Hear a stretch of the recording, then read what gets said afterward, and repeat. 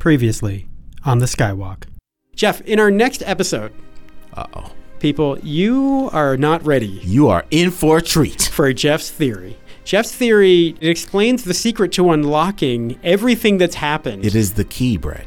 Yes, it's the key that unlocks everything from Phantom Menace until The Rise of Skywalker. Geoff, you've given me some little tidbits about it. I can just tell you, listeners, fully researched, Brett. Fully researched. So Geoff's got so much supporting evidence that he will provide, and everything I've heard so far just has me super excited. So listeners, stay tuned.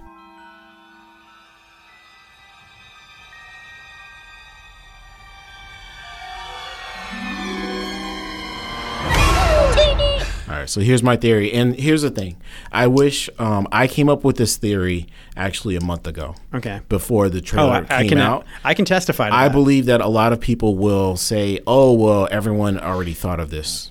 And I'm sure there's other people who've already come out with this theory, who've put it on YouTube and made, little twists and turns with it. Yeah. But I, full disclosure, I came up with this theory just thinking about Star Wars. Geoff, I want to say it was more than a month ago because you told me you had this. You only gave me slight hints as to what it was about. Yeah. Okay. But that was more than a month ago. That was easily a month and a half to 2 months ago. Really? That you first made me aware of this. Oh, absolutely. Okay. Well, I'll say that I flushed out a few more details and did a little bit more research. Okay. And that's where I came to a fully realized theory about a month ago. Okay. 2 months ago, I had the idea. So your idea has gone gold. Yes. Okay. And the trailer has only done more to solidify it. Wow. Okay. All right. So the first part I'm going to open up with is in Revenge of the Sith, Palpatine is talking to Anakin. And he says that the Sith have done things that are considered or to be considered unnatural. And I love that quote. Yeah. Because the point is that he said to fully understand the Force, you need to understand not just what the Jedi think, but you need to understand what the Sith do as well, so that you can have a mastery. And to me, that is the temptation. Right. That's the temptation that has always been put out there for Jedi. For anyone who is Force sensitive, is the idea and the curiosity of what I do not know. Right. And curiosity to me is one of the biggest motivations for what has pushed most Jedi to the dark side. Now, there's a ton of Sith who start out Sith. Okay. Who, they don't care about the good side of the Force anyway. Right. They want to go full hog. Yep. All the way, like they're eating in the entire pig. Yeah. All right. I don't want just ribs. Yep. I want chitlins. Yep. I want fried skin. Yep. Like the whole deal. So for them, yeah, they're going all the way. They're Sith all the way. They're darkness all the way. Yeah. But a lot of Jedi have started out on the good side, and then they become the Sith because of the curiosity. Okay. And they want to solve a problem that they feel that just being a Jedi won't be able to allow them to do. All right. And this is where Anakin comes in. Well, part of doing something that was unnatural, that was confirmed in the prequel trilogies, okay? This was not confirmed in the original, but in the prequel trilogy, it was confirmed that clones are possible. Right. All right, and where clones come from and how to make them. And they come from the planet Kaminoa. Camino? Here we go. Geoff, it's called quinoa. Yeah. Camino. Yeah. And there they have created the clone army. Yep. And the clone army is literally based off of the DNA of one person. Yep. Jango Fett. Right. And to me, the interesting factoid, or as I call him, Mike and the Mechanics. Right. Go on. And the interesting factoid that comes from that is that Jango Fett decided that as payment for providing the DNA for the clone army, he wanted to have his own personal clone. And feel free to, snippet this in, Brett, into the podcast, where he says the person on Camino tells the Jedi, Master Cypher Diaz. Well, not Master Cypher Diaz, but I just wanted to say that. Obi-Wan Kenobi. Yeah. He actually tells Obi-Wan Kenobi that Jango Fett wanted a clone that was entirely based on himself 100%. Oh. But without the aging factor. Oh. And I thought that was very interesting. Wait, now that comes from the movies, or does that come that was from? mentioned. That was literally mentioned in the movie. Really? For Attack of the Clones. So in Attack of the Clones, they say where Boba Fett comes from. Right. Boba Fett is 100% the DNA of Jango Fett, without the aging factor, and given all the without any of the precognitive tools, so that he is literally trained by Jango Fett. Okay. But they don't mention the age factor thing. They do. Really? They do. Yes. Okay. Because all of the other clones, they do have an aging factor. That's literally baked in. Okay. That says that we want them to age faster. But now, are you certain that none of this comes from the Clone Wars animated series? No. Okay. I'm All right. positive. Okay. Cool. Yeah. And that's the other I know reason. you've researched this thoroughly. Yeah. So that okay, I did, because Yep. here's the thing. I only want this theory to come from watching the movies. Right. Yeah. And it does. All right. So that's point number one. That's where you start. Yeah. The fact that Jango Fett is a clone. To me, the second part is it does come from. Now, this actually comes from canon, but it's from the comics.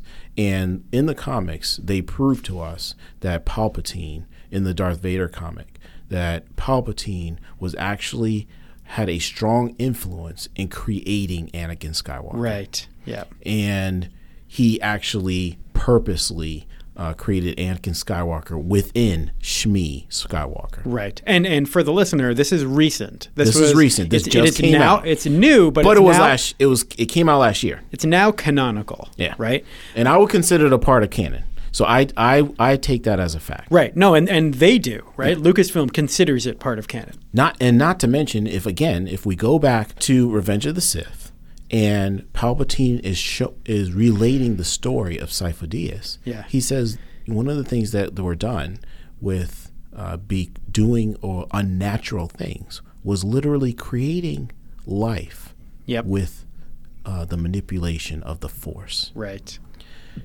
What is one reason that you would want to create life with manipulation of the Force? Well, the discussion was opened up because you wanted to be able to save a life. Right. Or because you wanted to have immortality. Yeah. And if it's one thing that the Sith have always wanted is immortality. Mm-hmm. That's what they're after. And in Star Wars, the original trilogy, in the first A New Hope, Ben Kenobi relates to Darth Vader that I'm going to become something greater than you could ever think of. Ooh, because why? True. Because the Sith don't know how to become Force ghosts. Right. It is something that is taught to Ben Kenobi by who? Yoda. Mm-hmm. And again, that is something we learn in Revenge of the Sith. Yep. So all of these points point to the fact that my theory is that Palpatine's purpose was not just that he wanted to create clones that are imbued with the knowledge of military skill, but that he wanted to create a clone that is imbued with the Force, with the purpose of immortality, not for anyone but himself. So would this be a transference of his consciousness into a new body, or would it be a complete clone and they would, had he lived, they would both have consciousness? I would say that was his purpose, but there was only one thing that he knew absolutely that he could do.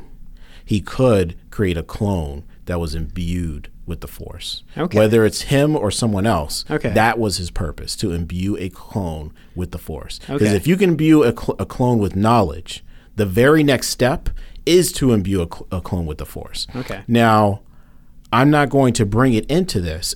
There have been video games that are based on this premise, and they're called the Force Unleashed mm-hmm. series. Yeah. And some people have seen this, some people haven't. But I believe that they have tried to bring this into canon for some time. And this theory, I believe, brings it all together, because now we skip ahead to the after trilogy, after the original trilogy, which some people call the sequel trilogy. The sequel trilogy. Yeah. And with that, my theory is that Rey has the vision that she actually has no one as parents. Well, what beings in the Star Wars universe don't have parents? Anakin. Yeah. And not just Anakin. Yeah. All clones don't have parents. Oh, right. All clones. All right. So even though they know they came, all clones come from Jango Fett, they don't consider Jango Fett a parent. Now, Boba Fett considers Jango Fett a parent. Yeah. And why is that? Because he doesn't have the aging factor, and because he may have been imbued with the military skill, but he still has to be trained. Right. And he's basically raised by Jango Fett. Right. Where the clones weren't. And guess who was raised by Palpatine? Anakin Skywalker. Yep. Anakin Skywalker has basically, and he truly does. Yep. I really do believe that he considers Palpatine his father. Right. Though his interactions throughout the prequel trilogy are similar to a father giving advice to his son. Right. And the reason why Vader is not just looking for Luke Skywalker, it's not just because he's his son. It's because he sees him as an asset to overthrow Palpatine, because he is imbued with the Force, the same type of amount of Force that he has. Okay. I believe that Palpatine created Rey. That Palpatine created Rey as a clone. The question is, whose DNA does it come from? I believe the DNA comes from Luke Skywalker. I believe that it comes from, and here's the twist, I believe that the DNA comes from Luke Skywalker's hand that was severed by Darth Vader. I believe that's why she is able to call to the original lightsaber of Anakin Skywalker. I believe that the reason the DNA is there is because she actually is related to the Skywalker family, that she was created by Palpatine from Luke's hand, and that she is imbued with the Force. And so his entire point is that his solution is, I can't create a clone that's fully baked or already has age. I can't imbue that type of clone with the Force. But what I can do is imbue a baby clone with the Force and allow the Force to awaken within that clone. Oh my goodness, Geoff. Like the poison pill. Yes. Wow. So that's my full theory, that Rey is imbued with the Force. The reason that she's able to learn so quickly is because she's not just a regular human. She is a clone. The reason why she has an affinity for Finn, she's a clone. The reason that she is looking for purpose, she's a clone. She needs to be directed because she's a clone. And to me, it just makes so much sense. Like, why would she have automatic affinity for Han and Leia? Because the Skywalker DNA is within her. It makes sense, Geoff. And not gonna lie. What does Kylo see? So what does Kylo see when he breaks up into her mind? A challenge. Not just a challenge. He sees the fact that she's imbued with the Force and how. Right. I think he knows the truth. That would be fascinating. So everything I've seen even so if he far, doesn't, Geoff, even if he doesn't, the thing about her being dropped off by these bums on Jakku, that can be anyone. That can be whoever she's shipped off with, like, just get rid of her or just leave her here or whatever. Or directed. Right. It could be a very meticulously chosen location for her to grow up. Yeah. We just don't know. But either way, if she's a clone, it just answers everything that you see in The Last Jedi. Yeah. And it answers a lot from The Force Awakens, like you said. Yeah. Her being drawn to the lightsaber. Geoff. And it provides a link, Brett, to everything we've seen. Everything that we've seen from the first two trilogies. It could actually give Maz some significance, right? Because she's the one who got the lightsaber. Right. And We don't know how, and she was pretty coy about that too. Yeah. So it would make sense if there was some significance behind that. It would lend weight to JJ's story. Now, Geoff, I am not quite willing to give JJ the benefit of the doubt of having thought all this through. No, and I'm still open to the fact that this theory is completely wrong. Right. I'm okay with that. You know what? But Geoff, this is a lot better. I like your theory. I like it a lot. I love it. I like it better than, I just can't imagine JJ coming up with an idea that I would be as satisfied with as what you're describing. And I don't know if you realize this, Geoff. Maybe you do, but there's a production thing that supports your theory as well. Sometimes we talk about how real world stuff informs what we can figure out about what will happen in the fake world, which is that The Force Awakens opening was originally Luke Skywalker's hand grasping the lightsaber floating through space. Do you know this, Geoff? I had no idea. Geoff, wow. You are blowing my mind, man. Yeah, so the way this came to light was somebody, I think it was a leak before The Force Awakens, where somebody's like, I know what happens in the movie, and they listed all this stuff, and most of it was right, but they said it opens up with Luke's hand with the lightsaber in it, that, the hand that he lost on Cloud City. Yeah. And then when the movie came out and that wasn't there, people were like, that was bogus. But then you find out later that was JJ's original opening for the movie, and that changed later on. So the fact that, and Kathleen Kennedy said that Palpatine had been in their plans, that they had been thinking about him even during the production of The Force Awakens. We know that the Death Star ruins that we see at the end of the Rise of Skywalker trailer, that's in the concept art for The Force Awakens. Yeah. The art of The Force Awakens, Geoff. Man, you got to get on these books, Geoff. See, these are people, these are the two different types of books Geoff and I read. Geoff reads books with words. I read books with pictures. You do. Yeah. You do. So there's a lot of things that support that. And the thing is, Geoff, so the concern I had when I saw the trailer for the first time is, how do you bring Palpatine back in a way that makes sense? And now when you explain this to me, that I can buy. And that would give me less trepidation. Okay. And it may sound, I think if you were to I appreciate you developing the argument. Yeah, I didn't want people to think, oh yeah, he just saw the trailer and this is what he came up with. Geoff, if you tell somebody on the street after, if you get people coming out of that panel and be like, oh hey, guess what? He's a clone. They just be like, that's stupid. Yeah. But when you actually develop it logically, which I'm certain if this is true. Yeah. It would be developed throughout the course of the movie. You get a little bit here, you get a little piece there, and things start to fall into place to where it's not a wild theory. It actually fits with everything we know. And there's, in any movie, that's the way. If somebody tells you the end of Avengers Endgame right now, you're just going to be like, well, that's silly, or that's obvious, or that's dumb, whatever, because you don't know how we got there. And that's one of the reasons I like my theory, is because my theory doesn't explain the ending of the Skywalker saga. Right. It just explains how we got here. Yeah, and that's what I appreciate, Geoff. Because to me, this would make The Force Awakens a better movie, right? To me, this theory makes The Last Jedi a better movie. See, I just didn't need that, but I get your point. but here's my point. Well, I just love that it fits with both, Geoff. This is exactly what I'm saying. Yeah. I think that J.J. Abrams, no matter what, and I'm still willing to put out there, this theory could be completely off base, completely. Right. But I do know this movie does connect to Last Jedi. Yeah. And just for that alone, J.J. Abrams was tasked to lending credibility not to The Force Awakens, but to The Last Jedi. He needs to do that. Right. And I don't think that's just to me, that's not just fanboy talking. Right.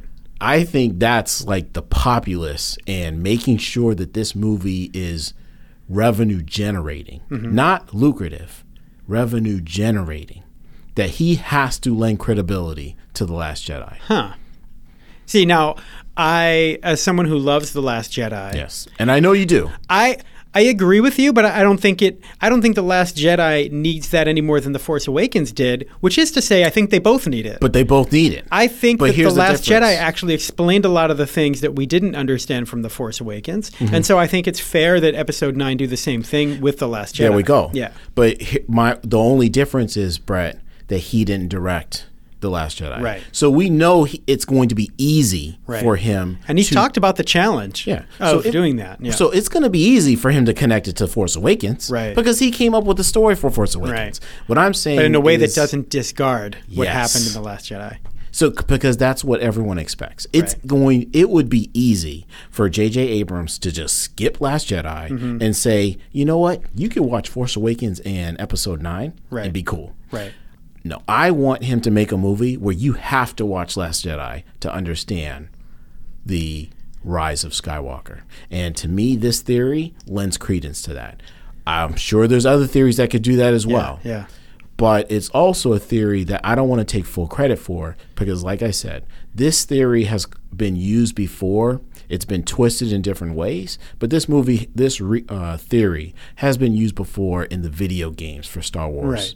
Geoff, you've made a case for it, right? It's like we have the dead body, but we need to prove that this is the person. CSI, my friend. Right. We need the evidence, and you found a lot of connecting points to where this all fits together. Like the fact that I'm not sitting here saying, yeah, but how do you explain this? Because I'm not thinking of any of those. I'm sure people can find that stuff, right? But again, this is a made-up world. Right. So you're really not trying to find something that's 100% airtight because that's virtually impossible in a made-up universe. Yeah. You're trying to find something that makes a lot of sense. Right. That's not going to be just like immediately, that doesn't make sense because it contradicts this.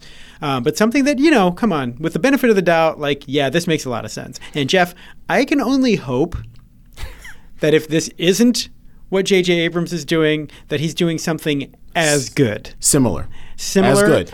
Or if it could be completely different, but if it made this much sense. Because that's probably my biggest concern is that, to your point, The Last Jedi, we know, very divisive. Mm-hmm. I love it. You don't love it. And that's kind of the divide across Star Wars fandom. Yeah. Some people love it. Some people don't. I just don't love it. Right. And some people hate it, right? And that's fine. The easy thing is, and when I saw the trailer, maybe my biggest concern was that it was so fan servicey, right? That it was so like, hey, didn't like The Last Jedi? Well, you might like this, right? Which is fine too, because I gotta say, Brett, that was my reaction number 15, right? And I think it's interesting that you have that reaction and I have that reaction, and we're on different sides of the Last Jedi controversy. Right. But we both felt like, this is kind of saying like, hey, come back. Right. If you checked out on that one, you should come back in now. But it would be wonderful, Geoff. This is Episode 9 is the ultimate reunion. It's bringing everything back together. And if it could somehow, to any small degree, reunite even the fan base in a way that, people who hate The Last Jedi can at least recognize, it actually fits into the story. These pieces fit well together and become a little more accepting of it. I think that's fantastic. Brett, do you think that Episode 9, this is a genuine question for you. Do you think Episode 9 can be good enough to make any fan of Star Wars, no matter what generation, want to review all of the trilogies? Man, that's a good question, Geoff. I think so. This is something that I think we should save for our next episode. Because I like it. A question I've had in mind, Geoff, is, it's been said this is the end of the Skywalker saga, which is very interesting when the movie's called The Rise of Skywalker. But they're saying this is the end of this storyline. And I wonder, and then they announced, Geoff, that there's a Star Wars celebration happening next year. Yes. Right? And there are no movies confirmed. But Brett, let the past die. I know. Kill it if you have to. Well, here's my point. I'm happy to do that, Geoff. My question is, will it ever be as special again? Being in that room for the panel or the overflow audience where you're watching it with, thousands of other diehard Star Wars fans all together in one room, seeing it either in person or on a big screen, the excitement and the chills you get from that are like nothing else. Geoff, I remember, from the years from the original trilogy, growing up all the way up, leading up to The Phantom Menace, any big movie that came out, I could get excited. Yeah. But I remember every time, Geoff, sitting there watching Jurassic Park for the first time in 1993 on a Thursday night. That was a big day. Yeah. It was a big day. But when those words come up, all I could think is like, this is so cool, but imagine if this was the opening crawl of a Star Wars movie, right? Like nothing is the same as seeing nothing the same. The Fox drums. Nope. The Star Wars coming on screen long time ago in a galaxy far, far away. Just that quote. Just seeing that quote on screen, you're like, oh, I'm there. I'm there. As good as other things have been, there have been amazing movies made in that span of time, but it's nothing like the start of another Star Wars movie. And so my question is, will it ever be that special again? I know they're going to make other Star Wars movies that will explore different parts of the timeline, different parts of the galaxy. It'll explore things in between, and that's wonderful. But this is a saga that has continued that we're still not quite at the end of. And to see that come up for the last time is going to be very emotional. And I just wonder if it can ever have that feeling again of an episodic chapter of the Skywalker saga for Star Wars. Let us know what you think, Moof Milkers. Will it ever be this special? And the question is not, will it be as good? No. They can make movies that are better in the future, and I certainly hope that they do. This is Geoff. This is Brett. And we're just talking about Star Wars all the time on the Skywalk.